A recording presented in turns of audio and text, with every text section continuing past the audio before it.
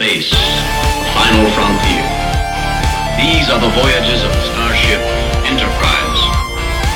Its 5-year mission, to explore strange new worlds, to seek out new life and new civilization, to boldly go where no man has gone before. Greetings, salutations, and welcome back to Retrek. I'm Captain Jim, and with me, of course, is Admiral Elliot. Hi there. And we're here with the full crew. We've got Dr. Squee and Ambassador Nicola. Hello. Evening. How are we all doing? I'm doing good. How are you guys doing? Oh, I mean, the pandemic raging through the country, going into second lockdown. Trump may get re-elected to President of the United States of America tomorrow. All good. How about you? Yeah, no, it's pretty good. And, I don't know why you're worrying about this pandemic, because nothing needs doing about it until Thursday, so...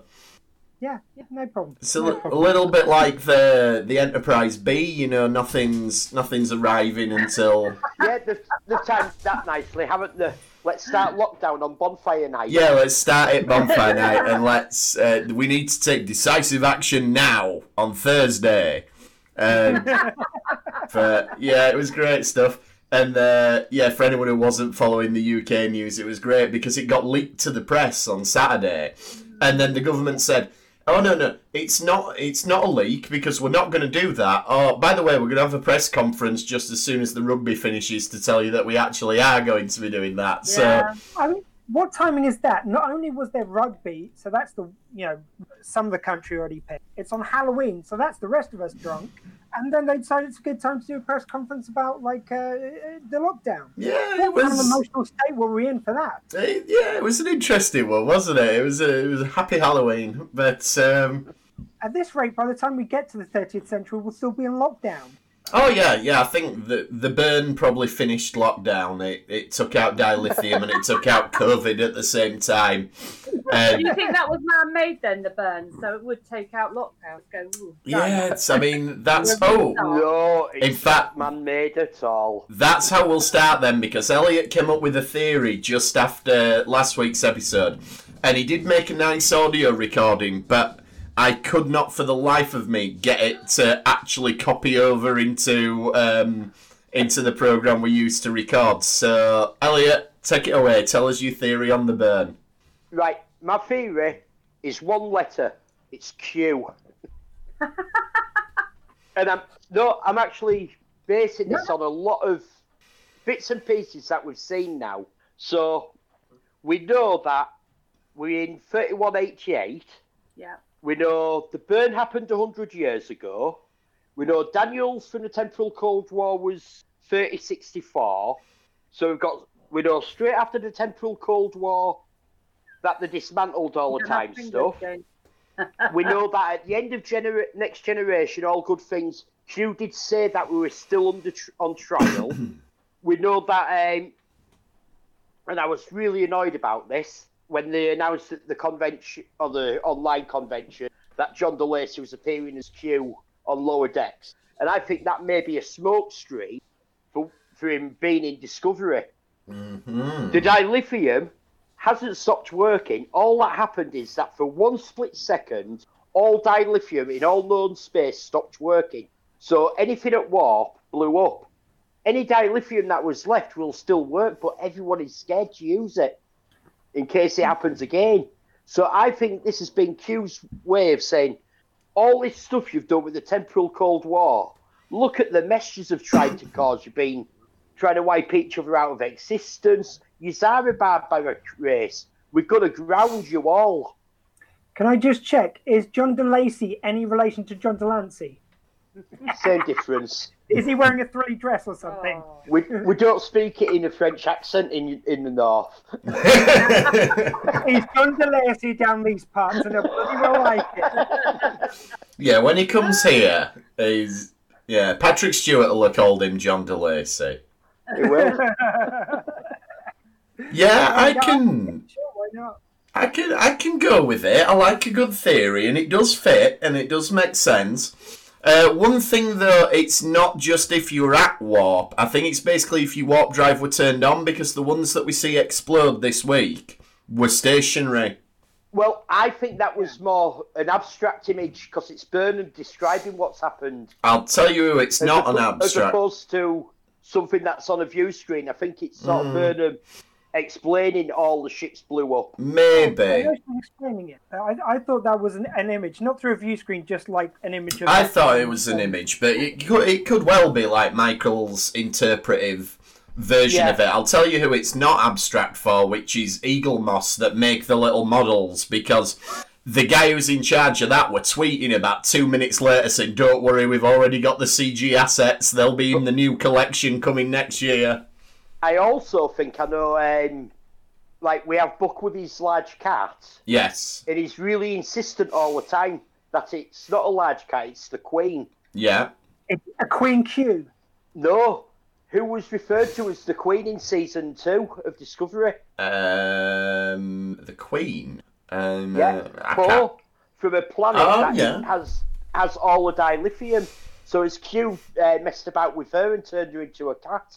Sorry, who did you say? Who was the cat? Sorry, who was the Queen? Poe. Poe Sorry? from Poe Tilly's friend. Oh, Who Tilly's friend, right? Who was in the short trek. She was in the short yeah. trek and then came in for the last Well, thing, and she the thing is, because her planet is all dilithium. if Poe has been turned into a cat, she's having a really bad time because she's already been separated from Tinky Winky, Lala and Dipsy, and then someone comes along and turns her into a cat. I've got further evidence. You saw that cat. It looked very Poe-faced to me. Good one, good one. But yeah, he is insistent she's a queen. Or it could be like Gary Seven's cat. That was a woman, wasn't it? Yeah. That was, in the spin-off that never happened. But you never know. There could be a bigger thing going on. Or maybe... But my theory at the moment is that it's Q, and I think that they did the announcement for Lower Decks as a smoke screen in case anybody had noticed him working on the Star Trek set, that they could say, "Oh, he was just in for a voiceover." It could be. I suppose it depends. If he'd have walked on set with his robes on, they'd have been like, well, he's taking it a bit seriously for a sound recording. But If I may make a theory myself, I do think that at the end of this series, just the way it's setting up, something gives me the feeling that they're going to get to the end of it. They're going to discover about the burn, what caused it, and everything else. I reckon they're going to time travel back to stop the burn. yeah, maybe. It just feels like it. It does feel like it, but I'm kind of in two minds about that. I don't know if I want them to do that because it's too easy if you can keep hitting the reset button. Like they could have. Yeah, they could have season 4 and everybody's turned into a dinosaur and they go, okay, we'll fix that at the end. And I just think it sets a dangerous precedent if you do that. I don't know if you guys watched the Umbrella Academy series 2. Yes. But it just gets, and sorry, we will say spoiler alerts for not only this show, but also the Umbrella Academy. They did this thing of like they had a whole series in the past, and at the end they made attachments, and then they had to say goodbye to them to go back to their time. Mm-hmm. I think the same is going to happen. I think that Book, it's so painful, the storyline with Book and with Michael. Yeah. Like I think by the end of the series they're going to finally got it together just in time for her having to hop back in time. Maybe. To sort this out. So either he has to go with her or they have to. Yeah, it could be. But that'd be another tragic romance for Michael. She knows how to pick them, doesn't she? I think somehow they are going to have to send Discovery back in time because we've got to fit Calypso into the story somehow. That Calypso spends 1,000 years in a nebula waiting for the crew. Yeah. So we have to fit that in somehow. Yeah. But I think Discovery will go back in time. Whether or not he'll have a skeleton crew on board that have to go back or not is a different matter. But the main crew members like Saru, Burnham, etc., will all stay in the 32nd century where they are. Yeah, and wait for Discovery to come back. I can see that going. Yeah. I could also see as a potential cause of the burns something to do with Michael's mum, because that strand's still dangling somewhere. I hope not. I hope that the burn hasn't got Burnham or family Burnham at the centre of it. Yes, so do I. Of the cause, because It was Family Burnham at the centre of the Red Angel. Yeah, it was. Elliot, So you already let's said move about past the that. little- Elliot, you already said about the little clues they're putting out there. You can't spell Burnham without burn. So You can. You can. It's I saw people coming up with that theory. It's like surely they wouldn't base the entire plot of a season on a pun, but you never know. They might do. I must admit I would, but Oh, yeah. not necessarily that one. But No, I hope that they've grown enough now not to have to use Burnham as the cause of it. yeah, so do I. But we'll, you Like, know, it's obvious that Discovery is going to be instrumental and Burnham instrumental in putting things right. yeah.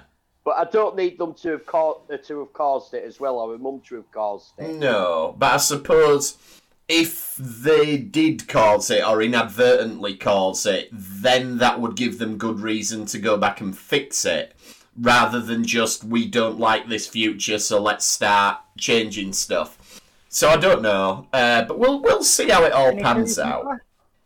Well, I just want to talk about hair. Yeah, that's not a theory though. Oh god, right. No, When no. we start talking about the episode, she's a thing. Right, no, because you guys can throw hair into it, because it is a theory. Okay. Let's go with hair. Hair. Now, I was sat there and I was like, the first thing I said when I saw Michael on the screen was, I was like, there is no way she has grown her hair that long in 1 year. I've been growing this hair for 20 years, right?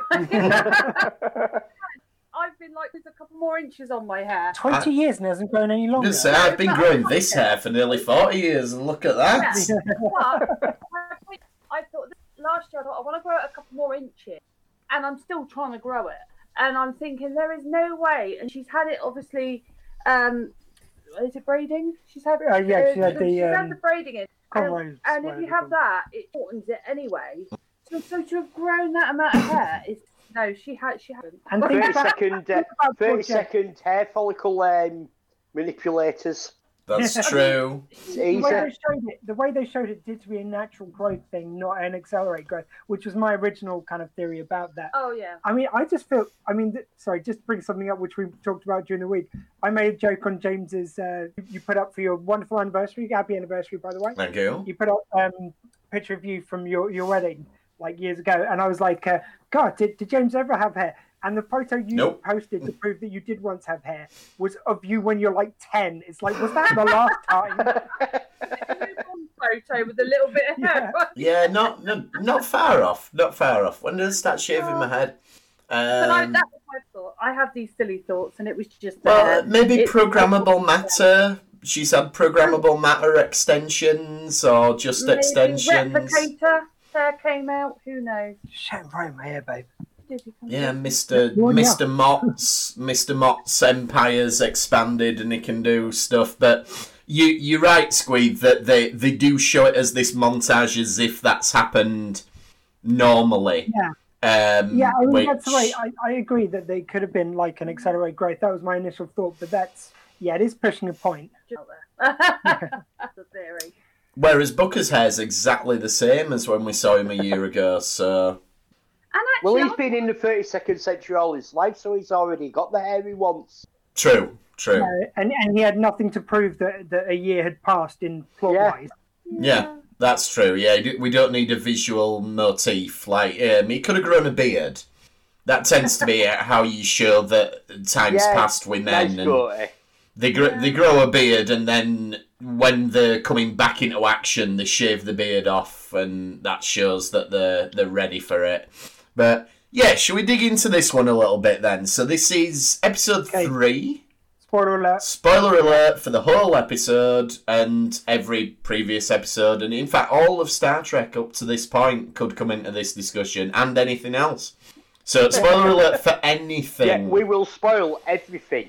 Right, I've already We done will. Umbrella Academy. What other properties can we bring in? Well, all I'll say is, keep your eye on Bruce Willis in The Sixth Sense. That's all I'm saying. What? Well, a friend of mine actually went, and I won't say what the twist is in case anyone's not seen The Sixth Sense, but he'd read what the twist was and went into the cinema, and this was like the first week it was playing, and after the first scene he shouted out what the ending was, and everyone just thought, what a strange person. And then at the end, everyone just turned around and were like, you, and then said various words. Did someone get punched for doing that with the Avengers or something I like think that? they did, yeah. I wouldn't be Someone who's in the surprised, queue and yeah. showed up. He shut out and he got something, wasn't it? Yeah, For that, yeah. yeah. And that was, you guys don't know him, but Elliot knows. It was Andy who did that. Oh. So that won't surprise you. It doesn't surprise me in any way, shape, or form. In fact, I'm surprised he didn't actually make up a different ending Yeah, that's true. involving him.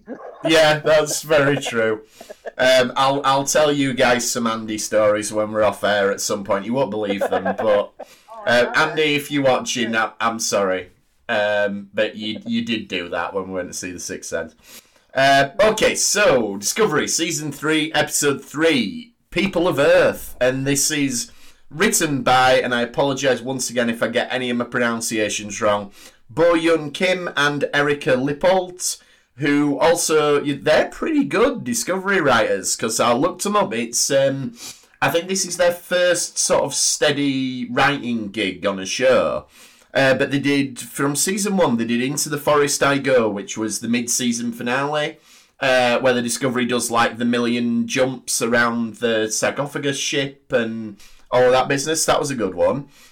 Season 2, they did The Sound of Thunder, which was the Saru one, where they go back to Saru's homeworld the first time. Yeah. And they did Through the Valley of Shadows, which was the Pike one, where he saw himself in the future, which was excellent. Strong episodes. So yeah, very, very good writers, and they're coming back for this one. And then it's directed by a relative unknown called Jonathan Frakes. Never heard of him. Yeah, who is Never that? heard of him. No, Has he's he done anything on Star Trek previously? nothing Not heard of of note. He's certainly not been in more versions of Star Trek than any other actor. So Yeah, I'm still waiting to see how he's going to get his cameo in Discovery.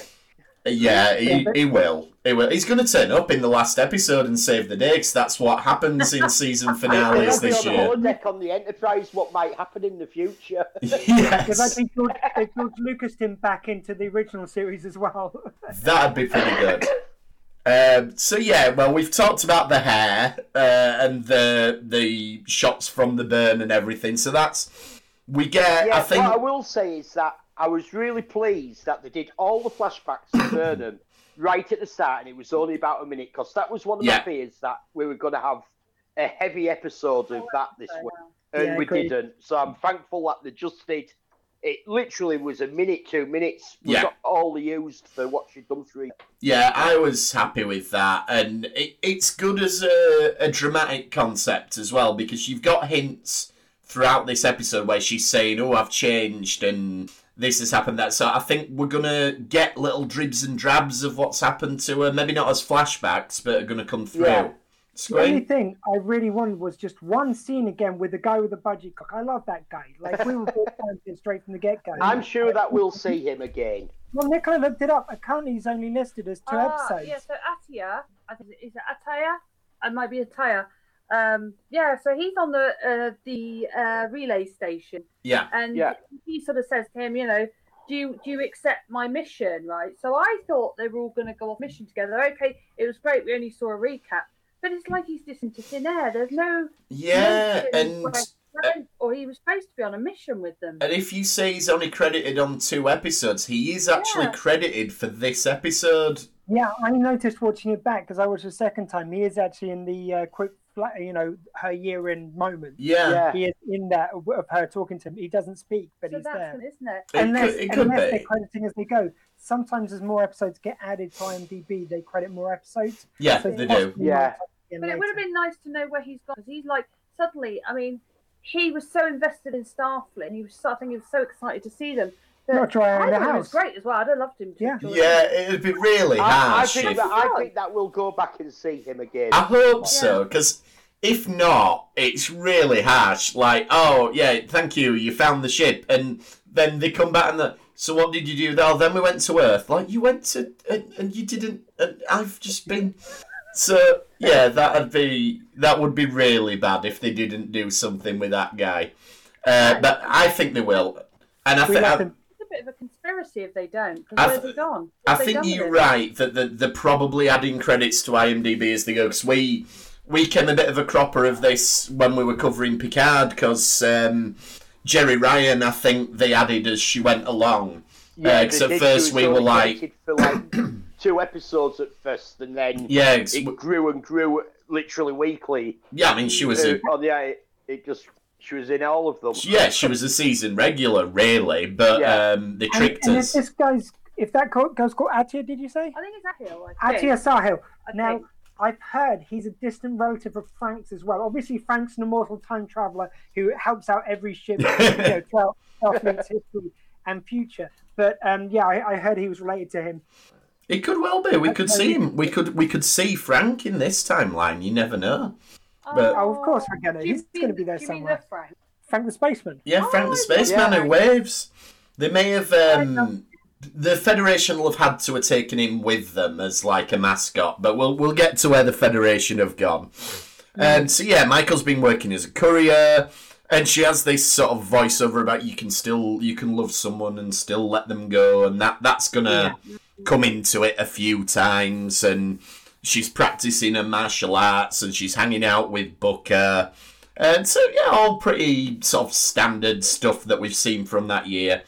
It does set up a lot of Burnham melodrama. I could do with just a degree less of that. And, I'll let you get there. You go. Well, I have a theory on why the melodrama is played up quite as much as it is, but we'll get to that. It's Burnham.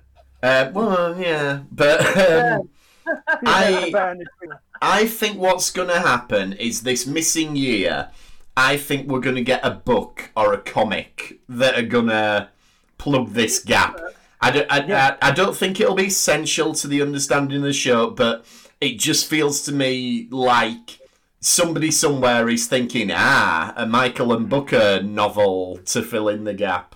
Can we just wait for Nicholas on there? We slightly glazed over it. Sorry, Nicholas, say again. We did get. Very good. Very good. Took a while. I liked it. Now. That's a pun worthy of the whole season. She's been taking too much time around me, you know. I'm going to say, yeah. Well, I appreciated it, so that's worrying. No, Nicola's pun was pretty good, so... Yeah, cheers. Yes. I also come up with our quiz name as well, see? Yes, you spooky quiz. I pushed for you to get more points for that spooky quiz name. I was very impressed with that, but it had all gone to Chloe's head by that point, and she was just flinging out points left, right, and centre. Halloween quiz said that Chloe and was great fun. Yeah, it was. It was very nice to see everybody. Now, see, I'm just on fire with these links now. So, speaking of seeing everybody, we get the big reunion scene. And this is you talking about the melodrama and stuff. I mentioned last week, I was saying, we talked about would they have done this storyline had the pandemic not hit, and one of the things is this has been in the editing room basically since the start of the pandemic until now. And I wonder, with something like this, where you've got this big long scene where everybody's hugging everybody, and this is a bunch of people who've not seen each other in a year, which is a situation a lot of us are in.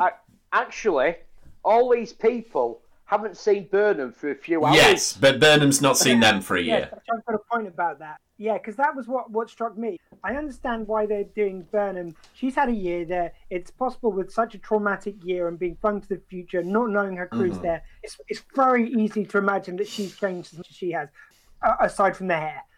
But it's the rest of the crew. I did really grate up against, especially how Tilly was going. It's like, I have this image, which I keep on picturing, of you blowing on Dandelion, like you're letting us go. It's like, when did you imagine this? The last day that you've been in the future. Yeah. You've been busy in that day as well. They haven't been gone that long. Yeah. They weren't even on that ice planet a day.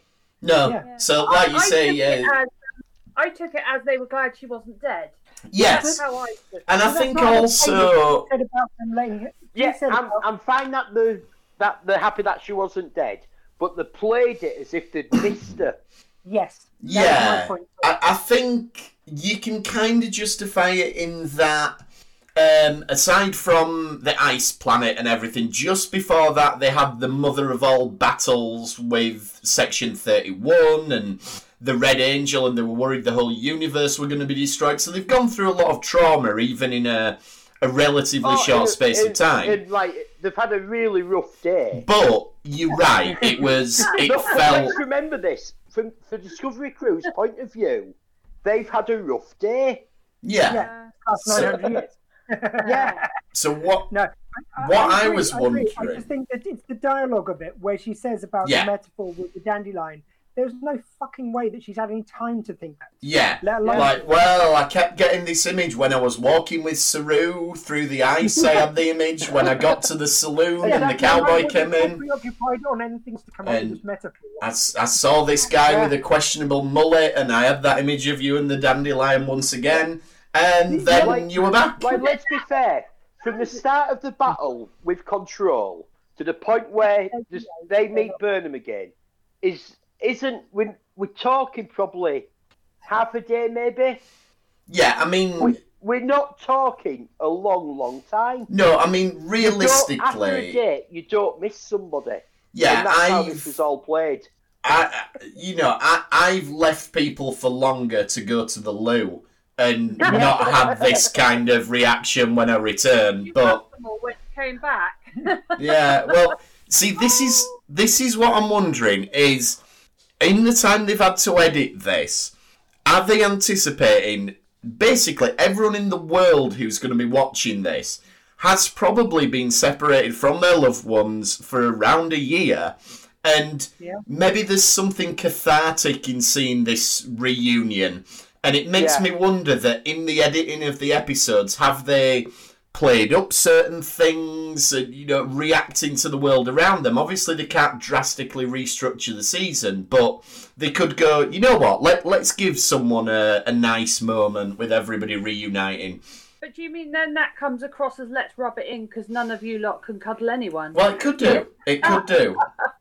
I do understand what you're saying, James, but to me, it's the dialogue of it. It's not the moment of it. I don't mind. Yeah. Like, sure, after them thinking that possibly Michael might have got killed in this, and everything that happened, then be separated even for a day under such traumatic circumstances, they could be that happy to see her.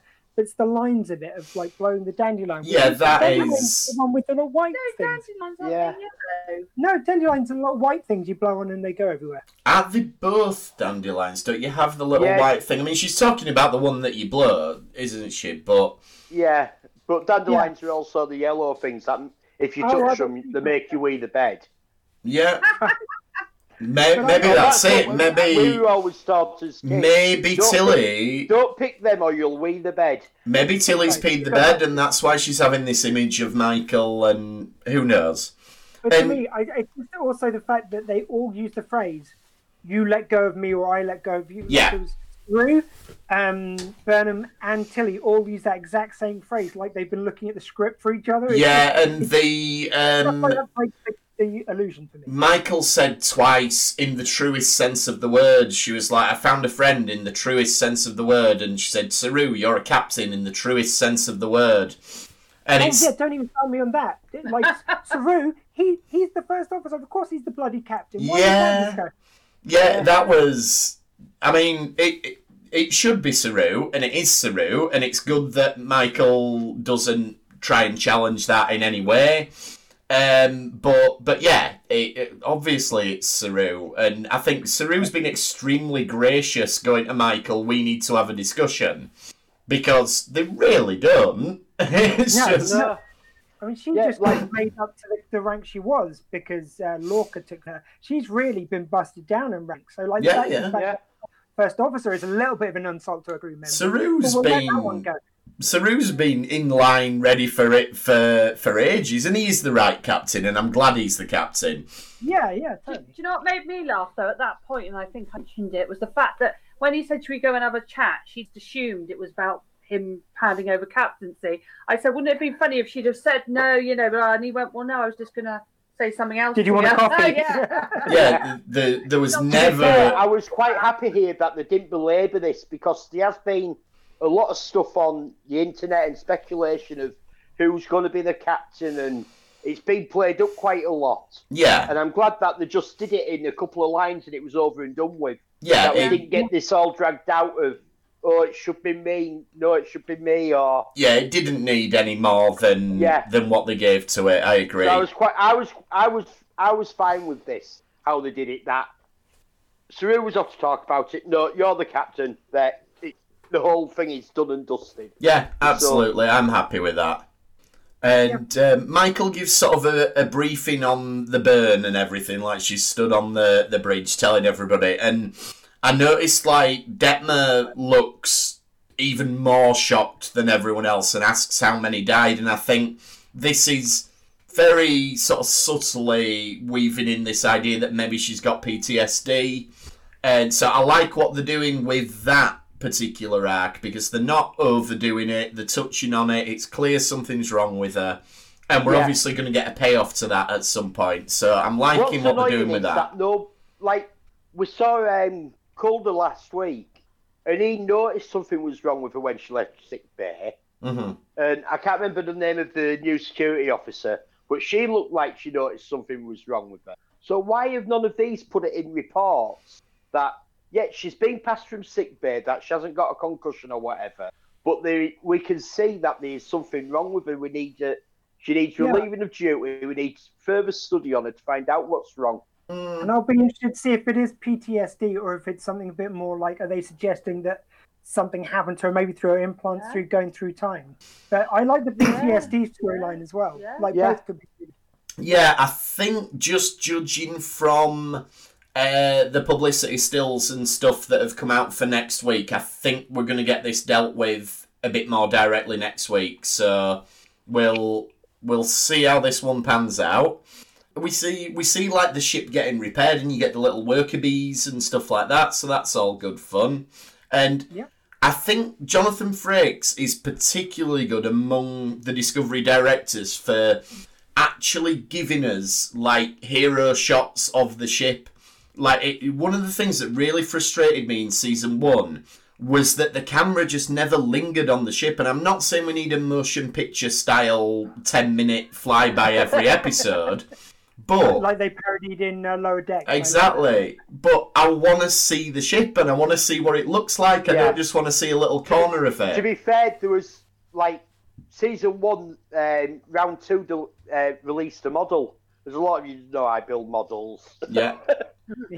And a lot of the modelling community was actually quite annoyed because they were finding it really hard to get stills and close-ups of how the paint work on the Discovery. Absolutely, yeah. Because it was they like wanted to do freeze frames and they'd look a bit blurry and it was. They were obviously going for, we're filming this different to how we usually film Star Trek, which is fine.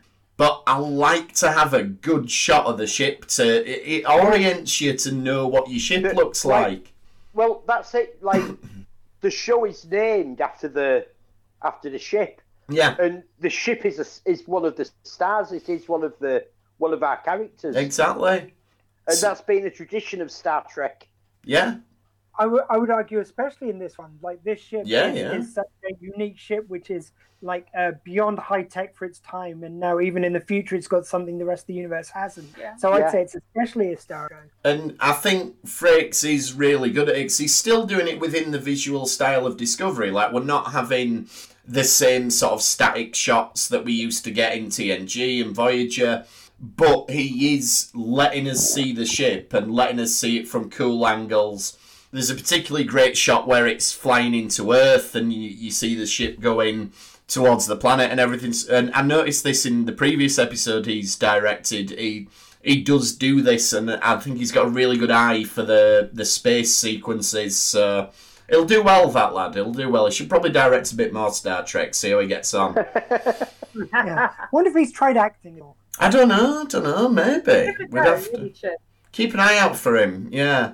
And then we get your scene with Michael and Tilly and the dandelion and everything. And yeah, I agree with you. I think that's a bit of a stretch.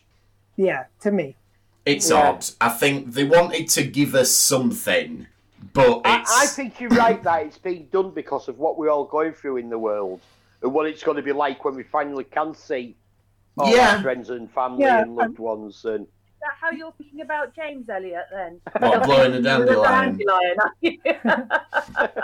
That's it. Yeah, we're all having these weird flower... Mind, actually, does this tie in? Because at the end of this episode, we find out that Tilly is literally a tree hugger. So maybe she's just going a bit, getting into nature and... Yeah, I mean, there were a few lines like that. It's like, I want to return to Earth because I just want to see something is the same as how I left it. And they, of course, have the one thing. It's just a bit too... too pretty. I quite liked that. I thought that was... Yeah, I think this shows what a great job Boothby did of looking after them gardens. Absolutely. He's probably still there, Boothby. Survived. Yeah. And because doesn't Picard talk about an oak tree? Yeah. Yeah, I So, think that is the tree which has been it mentioned. is the and tree. I think it's the same tree. See, I didn't equate that with the tree. I thought when she's talking about, something that we'll recognise, I thought that was what the shot of the Golden Gate Bridge right at the end was meant to do. Yeah, it was meant to I go. can do with the tree because she asked for one thing, and the thing they all recognise, all study. Yeah, is that.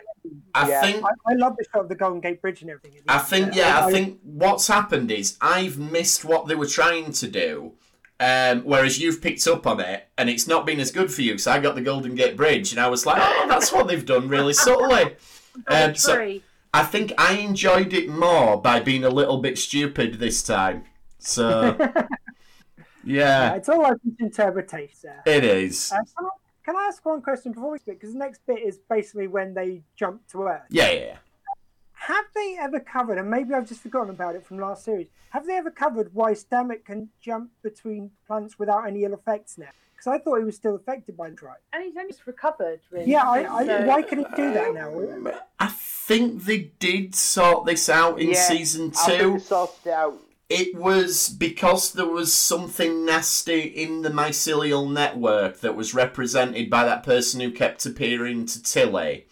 And they got it out of the mycelial network. They sorted it out. Right, okay.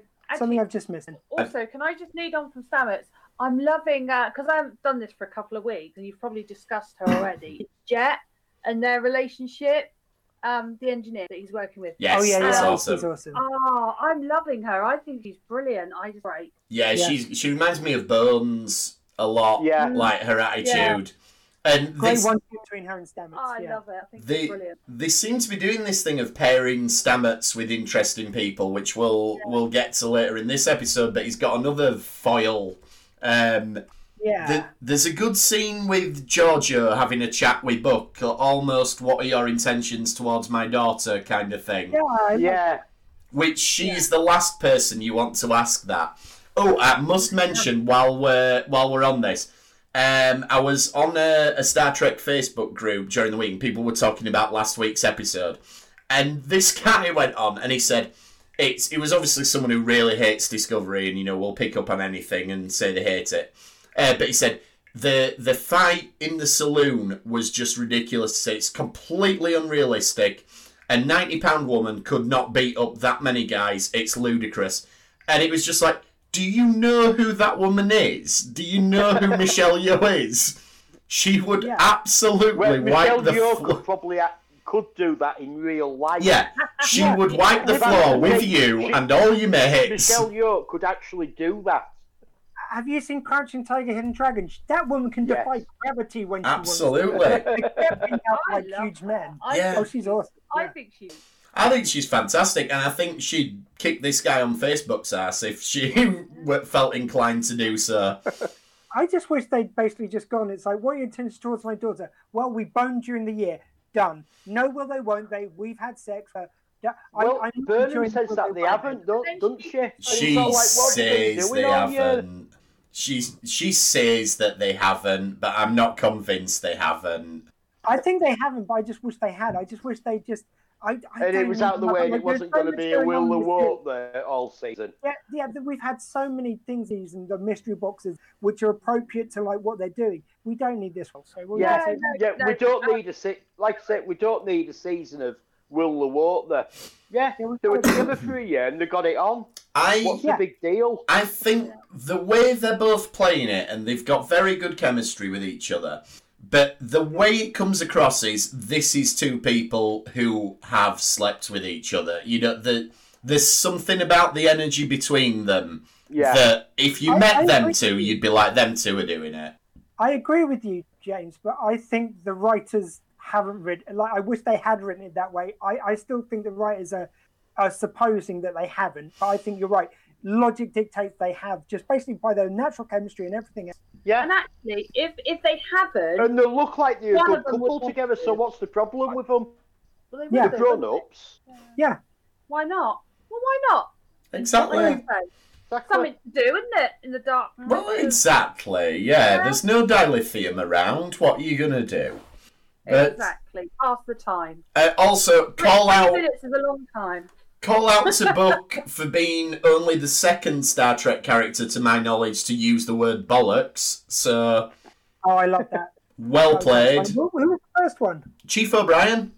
You know, in the episode where Molly disappears down a hole and turns into a cave girl, Oh, yeah. which you probably want to forget that episode, but that episode does exist. There's a bit where he's trying to get a machine to work to bring her back, and it all blows up, and he goes, bollocks!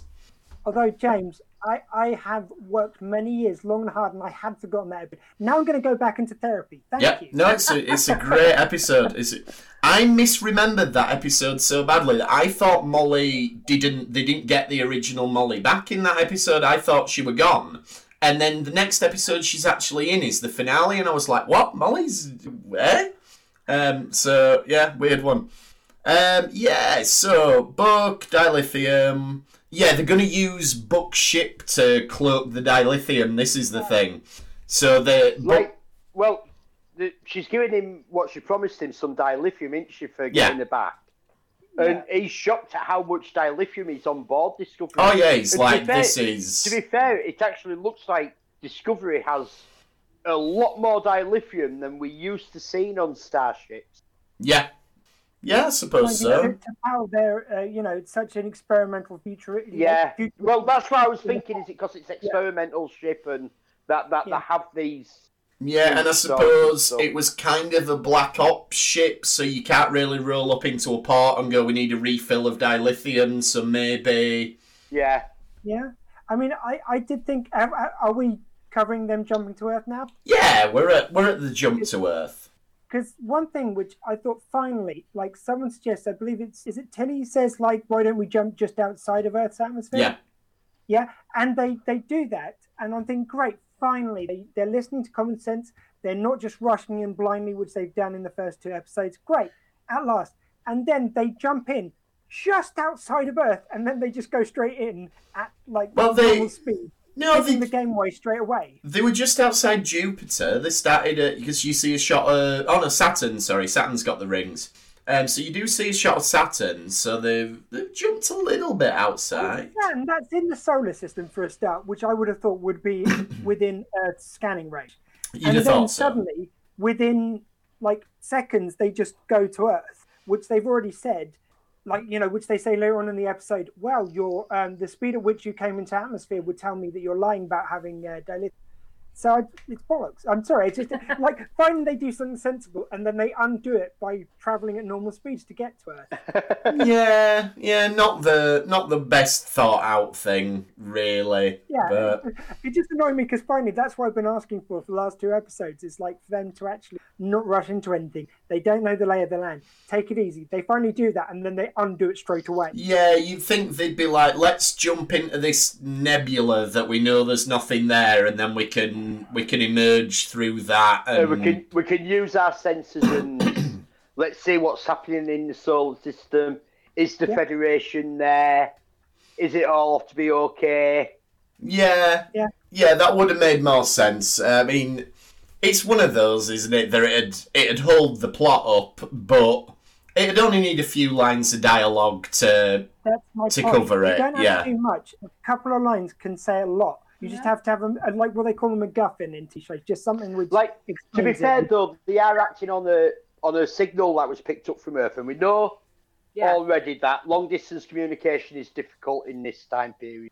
So there's a message from 12 years previous of an admiral calling for Starfleet vessels, Federation vessels to return to Earth. Yeah. So they have reason to believe that the Federation is still operational on Earth. Yeah, they do, but they don't know what state the Federation is. If the Federation is still to the power of good, or if like they're Well, saying- I think that they'd automatically assume that the Federation is still the They Federation. won't do. I'm not buying the cover story that they come up with. We'll say we're the descendants of Yeah, we're a generational ship. the Oh, right, where's the kids?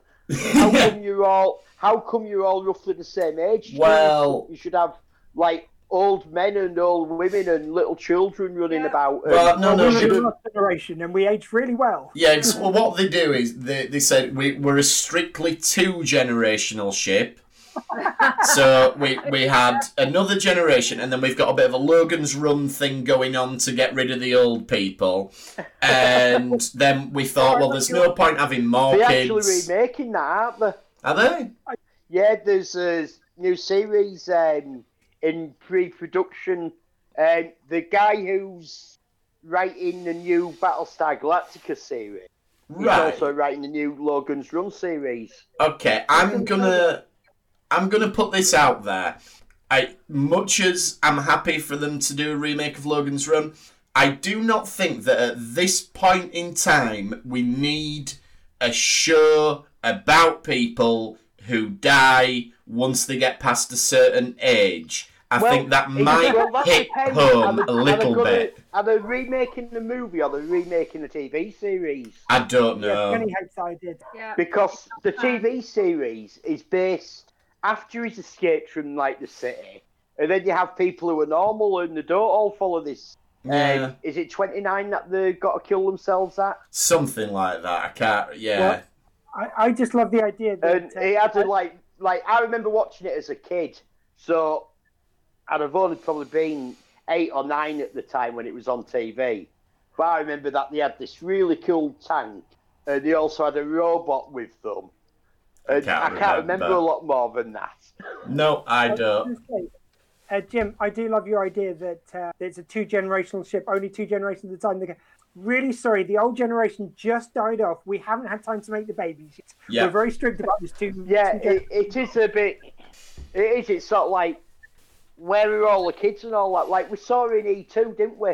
When in Enterprise, when they run into themselves as a generational ship, there are kids on board. There's old people on board, and that's what would happen. And would it be like a lucky dip of who you partner off? Yeah. Do you Yeah, think? it's- You pull out of the hat. And If say, your "You two name's want to Reed, go?" you're not coming in. And don't ask why I'm the only one of my race that's a Reed, even though, like, obviously, to have lived this long, I would have had an interbred. Yeah, Discovery's got a fairly small crew, so it's I don't think it stands up to a lot of scrutiny, this story, but that's what they decide to go with. I like that Giorgio goes, right, I'm being an admiral, so Yeah, she gets the admiral's uniform. I outrank you all. And there's a nice little scene with her and Michael where Giorgio sort of seems to have got the measure of what's going on with Michael. She's like, now that you're used to taking orders from yourself, you're not as comfortable going back into your role in Starfleet. And there is a bit where the first time someone calls Michael Commander, she sort of bristles a little bit at it. And so I think that's interesting. And I think that is Yeah, I going to like be it. explored. I like it. My only feeling is they are setting up a lot with a series which has got 13 episodes in it. So Yeah. it's time they can land Like- all these things. How long was he in custody?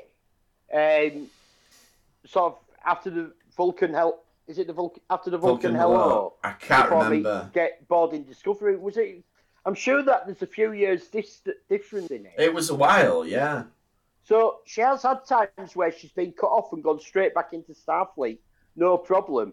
So why is this year different from previously? I think the reason why this year's different is because she's in a whole completely new world, Yeah. alien to her, and she's got to survive. And I think that's what's Yeah, she's What not. about all the Vulcan training and all that? Is she no longer Vulcan? no, but like I think the idea is they through the previous series they sort of unvulcanized her. That was Yeah. the idea. She was Yeah. getting humanity, and now she has. She then finds herself in a And- complete new world without her Vulcan training to go back on as much because it's been sort of undone by being around humanity more. And Tilly comments as well, like you seem lighter somehow, and that is evident in Sonequa Martin Green's performance as well. This does I seem think like a lighter I prefer Michael. her performance this year. She's got a smile. She's laughing, and has she lightened up because she's had this relationship, which is the discreet relationship? I think Tilly also said, I think you're lighter like a ghost, because I had this image of you for a ghost that I've been imagining for the last day. Oh, it's rattled your cage, that, hasn't it? But, right, so we meet the Earth Defense Force people. So they arrive at Earth. Earth gets all these shields that come up.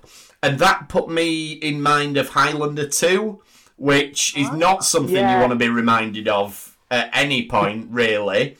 Obviously, Highlander 2, the Renegade Edition, where they colour the shield blue rather than orange, because that is how you make a terrible film good, by changing the lighting ever so slightly. See also Zack Snyder's Justice League. That seems to be what he's doing with that. We'll just change the colour. Actually, I shouldn't talk about changing the colour palette, 'cause there's a big hoo-ha about that at the minute, isn't there? So we'll brush past that. Give you a hoo-ha out of this. But, so the shields go up on Earth, and we find out that Earth is no longer a member of the Federation. It's now governed by this United Earth Defence Force thing, which sounds very Buck Rogers-y. And that, you talked about this in previous weeks, Squee, that you were, worried about the idea of there not being a Federation, and this sort of, I felt this really drove that home, that Earth isn't part of it anymore. Well, I thought this was actually quite refreshing from Star Trek, that Earth isn't this. For years, all our Star Trek, Earth has been the centre of the Federation, but the Federation is a federation of planets, so does it need Earth to be the centre of the universe? It's not whether or not it needs it, it's whether or not I need it, or we are still told here that the Federation still exists. Yeah. But Earth has left it. I think the beautiful thing about it always was, Gene Roddenberry's vision was for not only all the peoples of Earth, but peoples around the galaxy just came together as one. But Earth was the focal point because it meant we could see ourselves in a better light. So moving Earth from the Federation, it sort of feels like the Federation's abandoned them. I get their logic within the show of the idea that Earth's trying to protect, the Federation's trying to protect Earth by moving off Earth. But then doesn't what the Discovery doesn't that undo that by them getting involved and then thus putting another target on the Earth back? I think that Earth has left the Federation literally through it's being forced on them, because they've been cut off, they can't get around, or they didn't get around for my reasons I've given with dilithium. Dilithium stopped working for a split second, but it works fine now. But everybody is scared that it'll happen again. So they're scared to be warping around all over. So Earth has found itself. All the technology, everything on the planet is fine. There's no problems. They've still got all the dilithium stores. They've got masses that they could build starships and go all over. But they're scared to go travelling.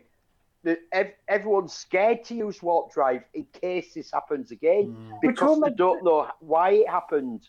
Which all makes sense to why the Federation can't return to Earth, but it's the fact they left in the first place. It was already there. Why leave it? Doesn't it surely put more of a target on the Earth's back without being defended without the Federation? The Earth's obviously had to build up this defense, which is based on whatever the Federation left plus whatever they've muddled together in the meantime. And they are a target. They are getting it time rewarded. I don't think it's that the Federation left. I think it's that the Federation weren't there anymore. So what there was on Earth has gone, well, we can't communicate with any of the rest of the Federation. So they've literally just gone, well, we're on our own. So they literally did say that Earth left the Federation left Earth. And they are. Yeah, to take a target off its back. Yeah. Yeah. I think everybody, I think all you guys have made really good points on it, but I'm on your side with this one, Squee. I want this to be a very short-lived thing. I want Earth back in the Federation by the end of this season. I don't want it to be... And I think that'll lead to a really big cathartic moment as well, when it's, right, the Federation's big enough again now, we've got the spore drive, we can get places, welcome back home, Earth, and I think that'll be lovely, but... Yeah, this one felt like a kick. I think that's going to be a lot of this season is going to be rebuilding and reconnecting. Yeah, I think so. Sure. I mean, what they do here... I think what we've got is the first episode we saw Burnham arriving in the future. Second episode, we saw Discovery arriving in the future. A minute of them reconnecting with each other, out the way very quickly. This episode, we're finding out that the problems with the Federation are more than what we thought, and that it is all broken up and separated, and what we thought were core worlds of the Federation are now independent nations, as it were. And a lot of this season is going to be reuniting and reconnecting all these nations and getting all the good of the Federation back. And it's going to be really uplifting us. Oh, this is what I'm hoping, that it's going to be really uplifting watching this happen. I totally get what you're saying. And for me, like, it sounds like you're painting a Federexit. But that's another thing. But to me, I don't know, it does feel to me straight off the bat, and I won't lie, there is some knee-jerk to my reaction. I won't lie about it, but it does feel like the Earth has been abandoned by the Federation. I hate the thought of that. That feels wrong to me as a Star Trek, and I'm not going to lie about it. Like, given everything that's happening in the world, that does make me feel a bit more sensitive to this stuff. It makes me, I've always said to people, like, just remember it's a TV show. It's harder to remember that in times when you feel the need to be embraced by familiarity and that's what we need right now. So this is a tougher one than it would usually be. But then it's got to make you feel like that at times. Otherwise, it would just be. Yeah, I mean, what we see in this episode is essentially, it's almost like they're doing Star Trek by numbers. Like, this is how they built the Federation. This is how we're rebuilding. By one mission, by Saru taking on these marauders, bringing them to the table, having a little peace treaty. Yeah. And this is what Starfleet does. And I do love that. But I hate the reason why it's necessary. I love what they do, but I hate why they have to. The Earth thing. I think it's all like they're trying to build up how devastating for the whole galaxy the burn has been. That it has literally broken apart something that we thought was a core fundamental will be there forever with the Federation. I'm happy with all of that. But and I think the fixing it is going to be great, but it did just feel like a bit of a kick in the guts that Earth isn't part of it. And I don't think that was necessarily given the reverence it deserved. That's a big revelation, and I know there's a lot going on in the episode, and like you say, the story of the Raiders and everything is a very simple Star Trek story with a good outcome to it, and they can work together, and that's great. But the revelation that Earth isn't part of the Federation was a bit of a shocker, and I feel like it could have had a bit more done with it. So essentially, like the crew are our emotional reaction on the screen. Yeah. If they had more of a moment to react to it, as you're suggesting, that would have played a bit nicer for me. No, I agree. And the other major thing in the episode then is that we meet the new character Adira. So before we get into this, I just want to put out that we're not trying to misgender anyone or anything like that. The actor who plays Adira is non-binary, and we will refer to them as they, them, which is their preference. However, the character so far has been described as she and been described as female. I don't think if they mentioned a gender. They did, and I think this is going to be part of this character's story. And I don't think that the character will stay defined as female, but just so that everyone's aware that if we refer to she, we're talking about the character, and we are absolutely not trying to misgender anybody with it. We're just going with what we know of the programme at the moment. Also, if we fuck up and we say the wrong thing, we're not doing it on purpose. We will try and keep to the correct pronoun. If we mess up, we're just human. That's all it is. We're not purposely misgendering anyone. No, absolutely. So, Adira, 16-year-old super genius, Wesley Crusher vibes a little bit there. I did like the fact that she was a bit quirky, the character was a bit quirky. I think there was a definite thing whereby, as you say, I get the feeling they're set up with being a human with a trill inside them. Yeah, that's interesting. It's going to lead to them, because they did bill it as the first non-binary character, not just they did. Actor. So I think you're right that's like there's a clear path to that, and I think it's a nice way. In the best Star Trek tradition, they love to use a metaphor to describe something. So they love to use, like the in the original series where you've got the guys black half face, white half face, and then the other side round to take the racism. I think this in the same way is going to educate us on non-binary issues without being on the nose to in your face. Yeah, it's going to do a metaphor to describe it. I think to then make it a bit more palatable to who need to come up to speed with the modern Yeah, world. and There's that's... people who find that hard to swallow, which I think they need to grow up and get with us, but I think it makes it easier for them to get there. That was one thing that I thought with this, and I appreciate that I'm speaking about this as a cisgender man, so, you know, I'm a world apart from a lot of this, but my worry was that they are going to do it as the metaphor, because Trills are practically non-binary anyway, because they've got all these different memories and everything within them, and, you know, this is Star Trek, this is not... You know, this is something that has operated on a higher level in terms of diversity and representation anyway. And I almost feel like making this character a Trill detracts in a way from the non-binary experience, because it's giving an in-universe reason, or potentially, we don't know where the story's going to go, but like you say, there's an easy path you can see to this. And if it's that this character is non-binary because they've got all the different Trill memories and everything, I think that, in a way, takes away from the fact that people can be non-binary without having a Trill symbiont in them.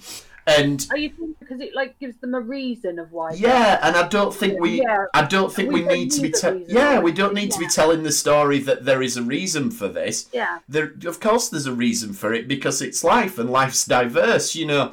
But having said that, I have faith in the writers to deal with it in a way that's appropriate, and I have faith that the actor wouldn't have taken on this role if they felt that it was in any way downplaying it or not dealing with it the sensitivity it deserves. That was just my initial knee-jerk reaction to, oh, right, they've made the non-binary character a Trill. That just seems a little bit potentially too neat, for want of a better word. Yeah. But this is the first time we've met the character, and realistically we have no idea where we're going to go with this. I do want to see how it turns out. But yeah, the concept of a human with a Trill symbiont is interesting.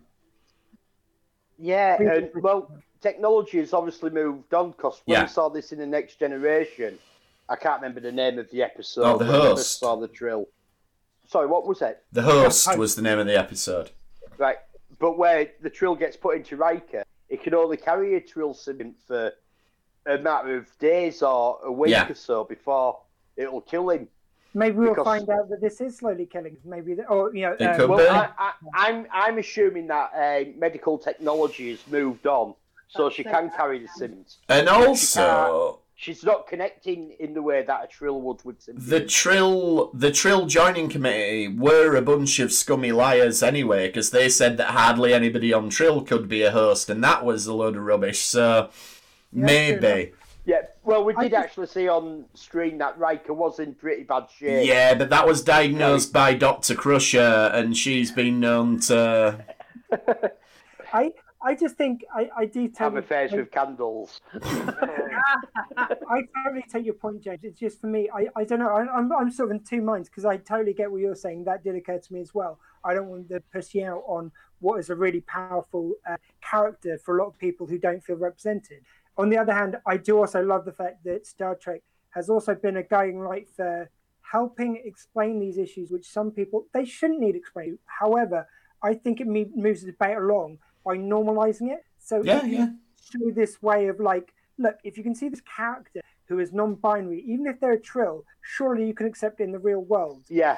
And it sometimes uses that little bit of distance to give people perspective. So, again, though, I don't want to insult anyone. I don't want to feel like some experience has to be explained away through an alien. However, that's kind of what Star Trek's always done. As I say, the half blackface, half whiteface aliens, and then them being on the other side was a total lampoon of those people who didn't get it, but it also helped show how silly that was. And I think it showed how stupid racism is. Yeah, exactly. Based on the colour. And this could show how stupid bigotry towards people who are non-gendered is. Yeah, absolutely.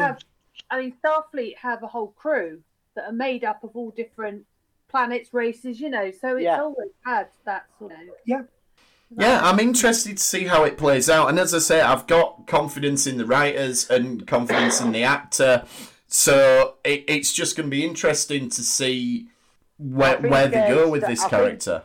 Star Trek are good enough not to force it down your throat Yeah. that it's a non-binary character, but they're also clever enough to show it's a non-binary binary character. Oh yeah, absolutely. I have faith that they'll do a good job of handling No, really well. yeah. Perhaps another metaphor for it is the well, it wasn't, as it turns out, the first interracial TV as quizzes have proved. But anyway, the interracial quiz they had in the original series, that was done by someone taking over their minds. It wasn't done by choice. However, it showed it happening, which made it, as it should be, just part of daily life. So it's absolutely, yeah.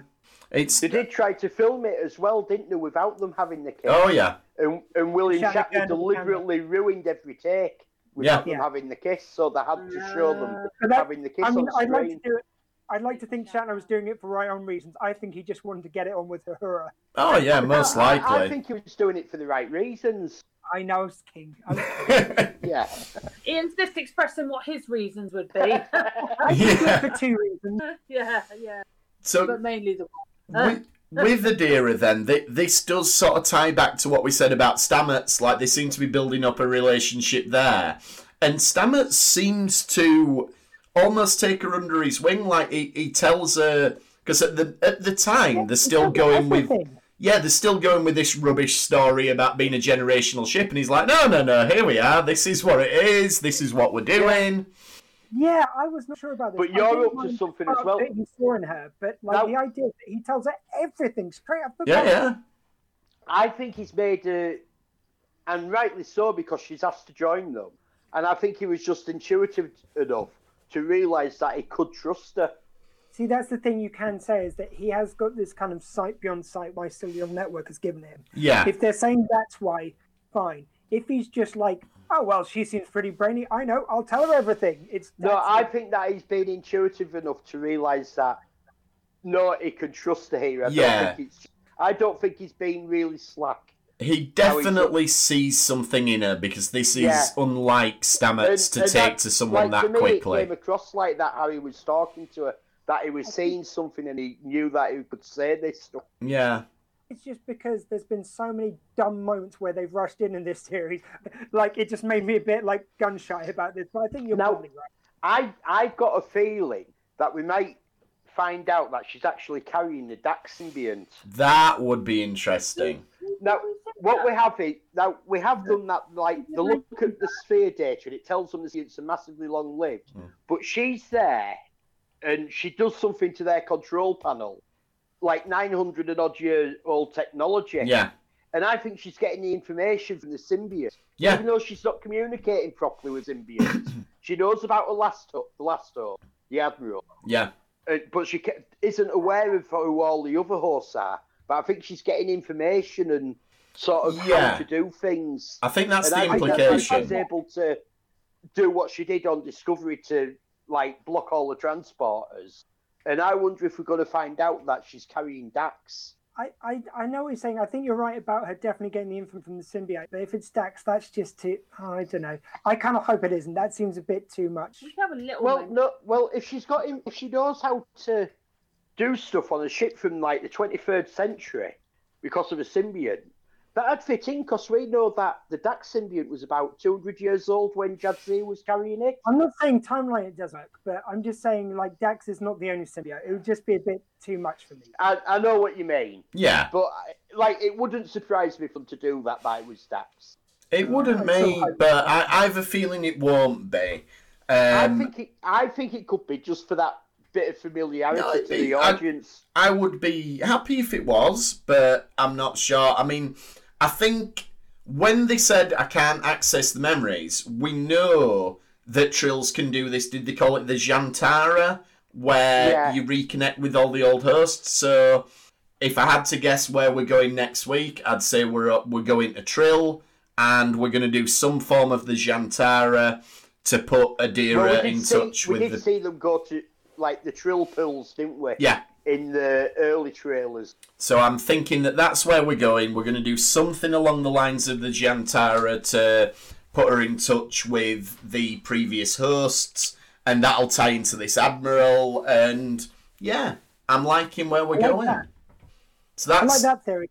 I think next week, I would buy we're going to go to Trill, I think we're going to start on a trail of breadcrumbs about Yeah. the Federation. And start, like every episode, this is how they should do it, in all fairness. I want to hear a bit more about the Federation. Maybe see a ship out there which is the Federation. Like, it doesn't have to be the whole Federation. Even the ship that's been cut off. I want to see one futuristic Starfleet ship. We're going to get there. like- We're going to Like get that there. view that we got that Burnham did. Like, I've seen some shots of it, and none of them models are done very high detail. No, they're not. So you can't zoom in on them No. and get a really good view of them. You know, And deliberately with so. Really good digital, you could.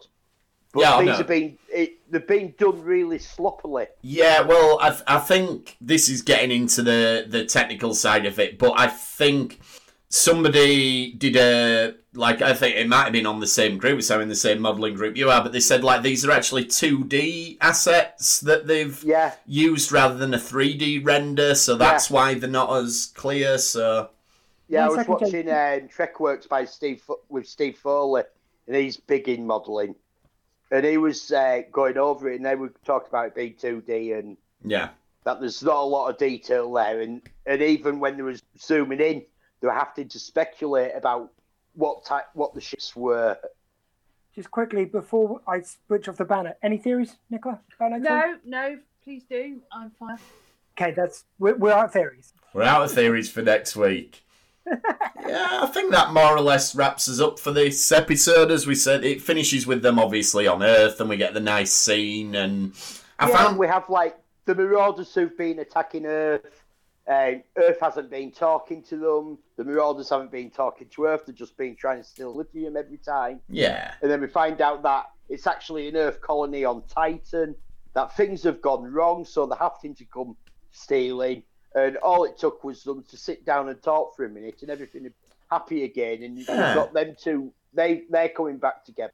And that's why I think a lot of this season is going to be reconnecting people. yeah, it's going to be Discovery. And groups and Discovery helping people to build bridges, which will hopefully lead to us getting some semblance of the Federation back by the end. Just two things just very quickly to round it off, though. One thing is that they come all that way, they finally get to Earth, and Burnham's going, no, I think I'll stay aboard the ship. well, actually, no. I was Yes, fine. yeah, I right. was fine with. I didn't have a problem with Burnham staying on the ship because all they've gone down to Earth for is. I'm assuming they've only gone down for half an hour. It's been down to one place as a group. They haven't got a lot of time on Earth, and Burnham wouldn't have that. If it was Vulcan, she probably would want to go visit the surface. But she hasn't got. She didn't go to Starfleet Academy. She went to the Vulcan Science. Didn't she go to Starfleet Academy afterwards? She's No. stuff. No, she went straight to the Shenzhou. She went straight to the Shenzhou, so she hasn't got the connections that all the rest of the bridge crew have to Starfleet Academy. I know. She didn't go there. Her recollection of Earth is a court-martial being thrown in Nick. She doesn't have to Does be she after really want to go back to that? You couldn't care less about a tree. She doesn't have to be going back for the Academy, but that's Starfleet headquarters as well. Like, you think she's been talking about Starfleet, and we are Starfleet, and we are the Federation, and then they get back to Federation, home birthplace, and she's going, nah. So you're thinking from like, I'd love to see this. I'd love to. I mean, she must have been there at one point, just because she didn't go to Starfleet But Academy. I think it's like Saru. Like, Saru did go to Starfleet Academy, so I'm surprised he didn't go down. I But think I could actually see it. I could understand why Burnham didn't have the burning need to go down and see something familiar on Earth. I think- Because she won't associate herself as being from Earth. She associates herself as being from Vulcan. I think And she's that's all they also were doing was they weren't visiting like this United Earth Defence Force headquarters or anything. They were going down to see something familiar, and she doesn't have that on Earth. true. I mean, I think she was also showing a bit of solidarity with Saru. Like, Saru doesn't have the reason to beam down, so he's not from Earth. So she's like, I'm your first officer, I'm going to stay up here with you, so you're not Like, alone. I assume that he had to go through Starfleet Academy, but Burnham didn't go through that. So Starfleet Academy, he's going to be there for 4 years based on Earth, so he would The have other a thing- time of memories living there. He was. Yeah, he they actually- picked up from the planet and then instantly became a first officer, Yeah, apparently. yeah. No, it wasn't instant. There was a time jump. Oh, it was a few years out. Like he certainly seems to have gone through the ranks pretty darn quick. But the other point I was going to make is also you get that pan out from the Academy / Stargate headquarters. See the Golden Gate Bridge, which is lovely, but it's sort of like all I could think all the way through was like, yeah, but that's just a building now. That's that's just Yeah, a building. it's not Starfleet Academy. It's like a Starbucks. And it's that. Well, it's like from Picard, and it looks like it's covered in solar panels. But we know how they power everything. Oh, we've seen things how they power things, and would they really be relying on the Golden Gate Bridge covered in solar panels? I think I did. solar panels don't actually generate as much power as what you'd hope. But future Yeah. solar panels do. Yeah. My mum had solar power. But I think panels on it'd her probably be more likely to be open as a monument to visit than closed because it's got solar panels on. I bet over you it. can still visit it. Well, it got closed because when them apes tried to take over the Earth, there was a big battle on it. So Yeah, I was just going to say, my mum's got solar panels on her house, and I think that it was like, oh, that's great, because I think the light goes on and then everything's free because it's powered up. However, it's like years and years before, like 30 years time to actually see any sort of like payback on. oh having yeah, them. it's a recon. She's Yeah. now in late, she's now 80, so she's never going to Why is it get. 30 years? It was so silly. It's way. It was because the ridiculous. panels cost so much that Yeah. Ah, it doesn't sort of pay off for a long time. But No. it's a weird one. Yeah, to pay for themselves. Yeah, it's an odd thing. So a lot of people in our neighbourhood have solar panels, and I thought, oh, should we be getting them? Then I had a look at it, like, no. 'Cause But yeah, if you're in your 70s, nearly 80s, she's thi- not going to get the benefit of just to be really nerdy, I do know that they used to get a better rebate now, which is why it Yeah. takes so long, probably, because I think it used Yeah. to be a lot more. oh yeah, it used to be yeah, anyway. Power the bridge. Yeah. So we'll do a full podcast on solar panels at some point, but should we leave this one here then? I think we've more or less covered everything, and Yeah. has anyone got any final thoughts on Discovery Episode 3 before we go? I think we've covered most of it. Yeah. And Yeah. I think we definitely chewed the hell out of this one. Yeah. yeah. We'll be back next week then with Episode 4. But thank you again, Dr. Squee, Ambassador Nicola. Yeah, thanks for joining us, guys. Yeah, and we'll see you next time. If you want to get in touch in the meantime, we're on Facebook. Search for Retrek on Facebook.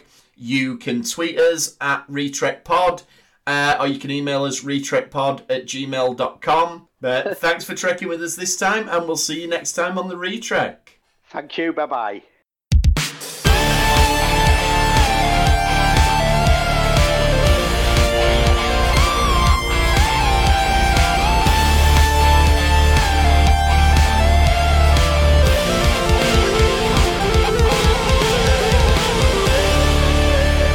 Fascinating.